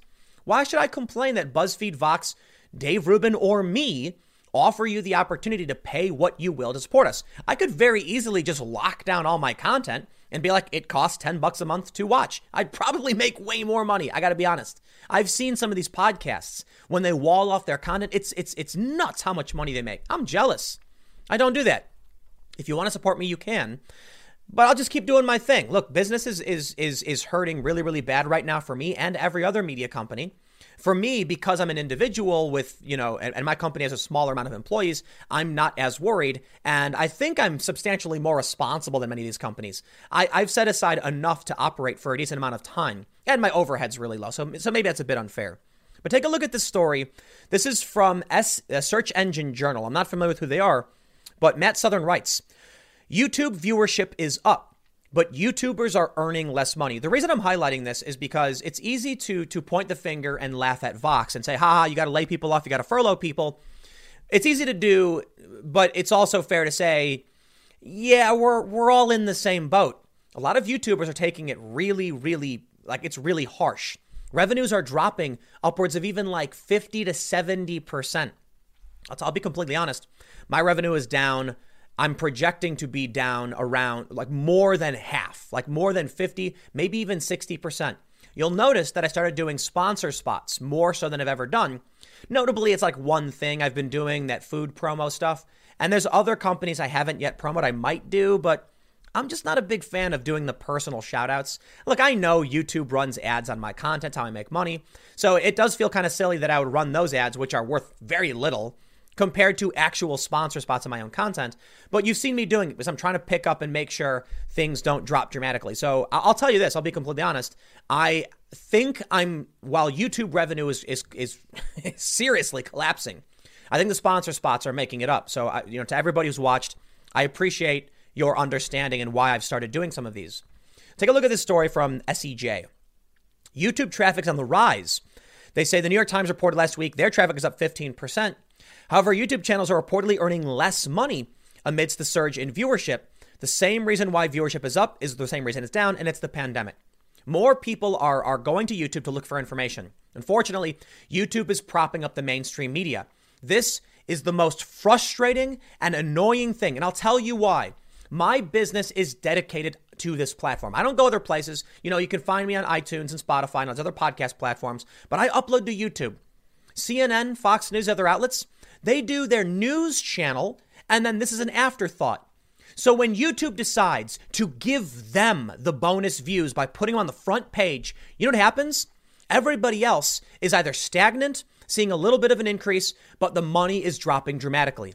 When you give CNN a major viewer boost, that will help make up in the ad revenue they're losing. Why would you prop them up? So sure, I can sit here and laugh. I'm not really laughing, but I can point out that these digital media companies are collapsing. And then I also must recognize that YouTube's going to do everything in their power to make sure they make more money. It's really annoying, man. YouTube says I can't talk about certain things that even the Washington Post is talking about. Why? Because the people who work at YouTube are 2 weeks behind the news cycle, but they keep bending over backwards to these media companies who don't like them. So let me just break it down for you. You go on youtube.com, there's the coronavirus, and there's all of CBS, CNN, Fox, whatever. They put them front and center to guarantee the views, displacing what you would normally see, content like mine or others. So some people have seen their viewership go down. Combine a decrease in viewership with a decrease in revenue, and YouTube is actively destroying their own homegrown content creators. And not just that, even VC-funded companies that are being displaced by this. YouTube doesn't understand what they're doing, or they just don't care. I don't see why CNN should get propped up when they're the Blockbuster Video of media production.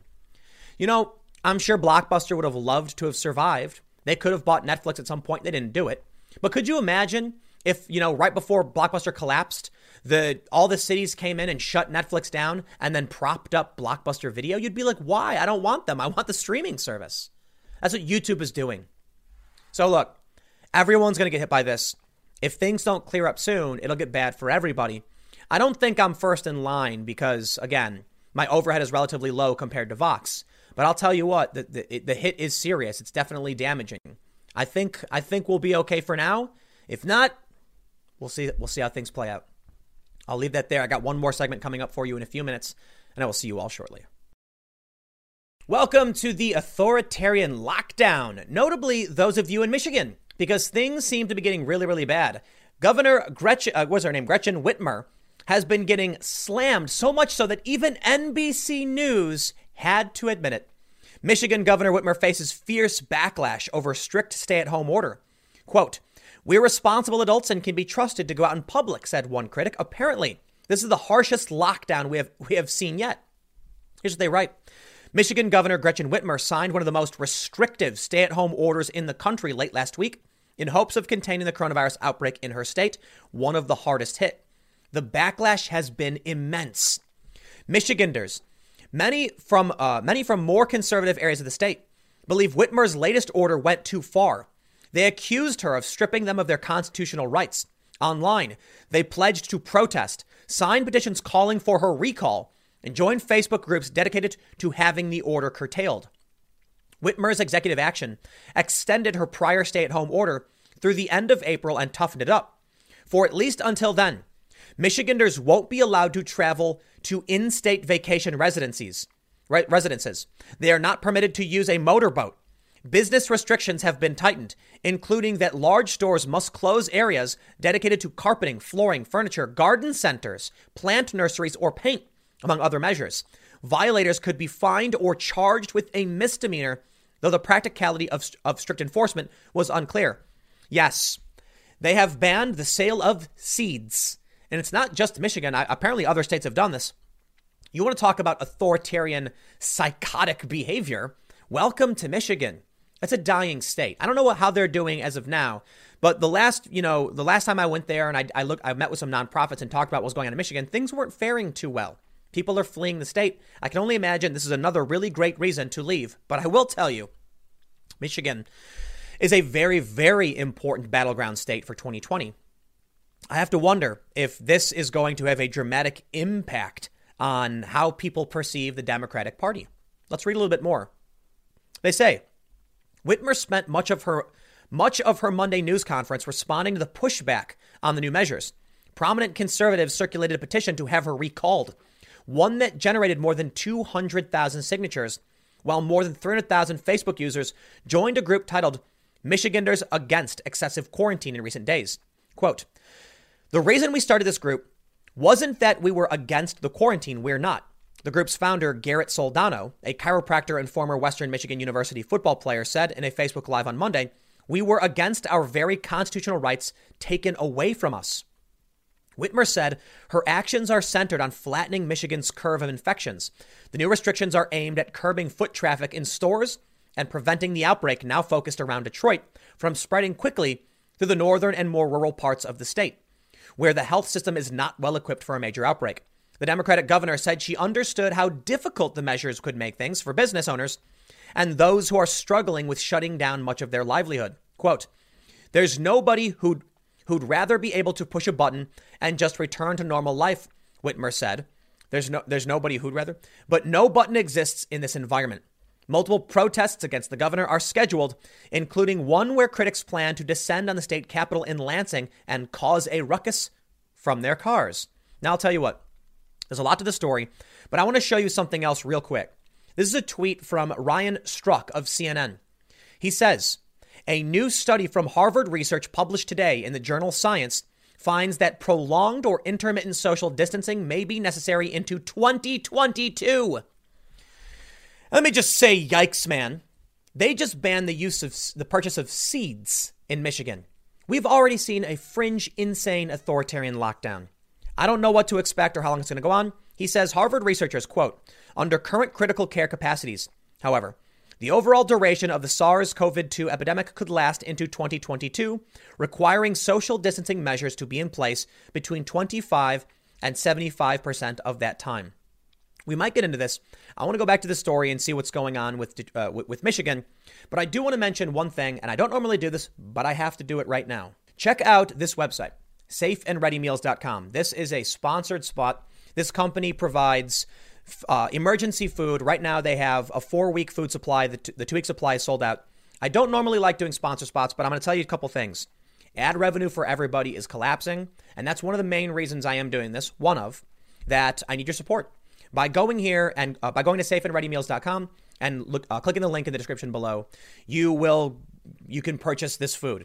I personally have emergency food. I think it's important to have, especially when they're talking about extended periods of lockdown. For now, I'm not entirely convinced you're going to need it, and that's a good thing. I honestly don't know if I'll ever need it. I've had no problem getting food, although there have been fears of shortages. I am concerned the supply chain could be disrupted, and there are other issues to consider. But the main reason I'm doing this is because I really do believe it's a smart thing to have. I've talked about first aid kits. So at a time when everyone's kind of freaking out because their businesses are collapsing, this is not just a sponsored spot. It's also me legitimately saying I think it's good advice to have this stuff. I apologize to everybody who doesn't like the sponsored spots, but I do think this is important. That's why you don't see me doing other things like survival kits or, utility tools. This is the one that I think really does matter. So I appreciate your patience and listening. I really do think safeandreadymeals.com has an excellent product, and check it out if you're interested. Let's go back to what Michigan is doing. They say the event, the protest from their cars, hosted by the Michigan Conservative Coalition and the Michigan Freedom Fund, a DeVos family-linked conservative group, is set for Wednesday.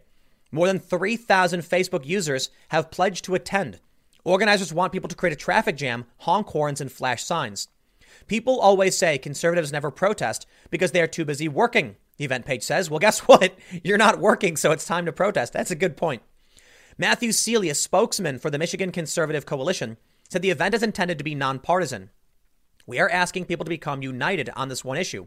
All Michiganders to say, we've gone too far. We're responsible adults and can be trusted to go out in public." Whitmer said it's okay to be frustrated and angry. "I've got thick skin," she said, "and I'm always going to defend your right to free speech. So I just ask that those who are protesting these orders do so in a safe manner so you don't get sick and you don't subject our first responders to risk either." The governor later criticized one of the protest hosts over its link to the DeVos family, the most powerful in the state's conservative politics. Quote, "This group is funded in large part by the DeVos family," she said, calling on them to disavow the event. I think it's really inappropriate for a sitting member of the United States president's cabinet to be waging political attacks on any governor. Nick Wassmiller, a DeVos family spokesperson, said the family hasn't spent a dime on this protest, nor has it offered prior support to the organizing entity, but understands the frustration of fellow Michiganders as elements of the governor's top-down approach appear to go beyond public safety. With a national debate raging over how quickly portions of the economy can be reopened in the coming weeks or months, Michigan is emerging as a possible battleground. Yeah, right now, you got Bill Barr pushing back on the authoritarian lockdowns.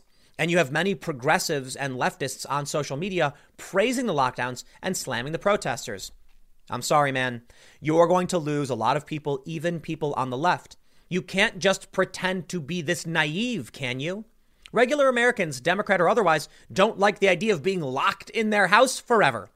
While we recognize what's going on with the pandemic, there are young people who have already killed themselves. I'm not exaggerating. And I'm not going to highlight these stories because people, in my opinion, deserve their privacy, and it's very tragic. But yes, there have been suicides.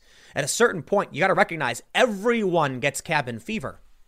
Don't make it a partisan issue, man.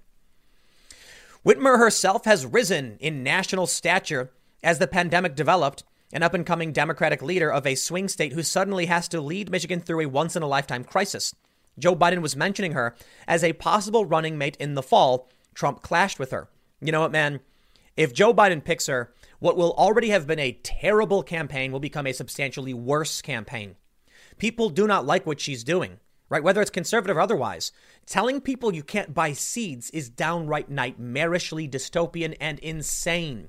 It makes no sense. It shows you that the government has no idea what they're doing. She has no idea what she's doing. She could have very easily said something like restrict store hours or whatever. Instead, she banned certain products. How does it even make sense? And why would these stores comply? That's what's crazy to me. Somebody walked in and said, I want some seeds. What's the harm in saying you can have some seeds? Now, some people need other projects. You know, it's crazy to me. She said that she wants to shut down the home construction stuff, flooring, whatever. What if somebody's got a hole in their floor? What if in someone's house, a hole burst in their floor and they need flooring materials? It's not safe. These are essential products. I was thinking about this the other day. If you got to go buy wood or something, how could you deny that to someone by saying it's not essential? What if there's a hole in their wall? What if it rains and their window breaks and they got to board it up? You don't know what people need, and it's very difficult for you to decide what is or isn't essential. Some people need things. Like, what if someone had to go buy a refrigerator from Best Buy right now? You know why? People who are diabetic need to refrigerate their insulin. What if the refrigerator broke and they said our only option is go to a store? They're all closed because they're not essential. This is what's the problem with the authoritarian lockdowns. You don't know what is essential to every person. We cannot rely on single individuals to just decide. I don't understand why anybody would need to garden or plant seeds. Maybe because people want food. Maybe because people are concerned they will need to fend for themselves. They don't get it, though. They think they're smarter than you, but they're not. They're morons. That's why we can't have authoritarianism. Because everyone is a moron. Sorry, everyone's stupid about certain things. We can't rely on one person to know everything. Not Donald Trump, not Governor Whitmer. So say no to authoritarianism. I'm not going to tell you to protest or not. I'm just going to say these people have lost their minds. I'll leave it there. Thanks for hanging out. Next segment will be tomorrow at 10 a.m. on this channel, and I will see you all then.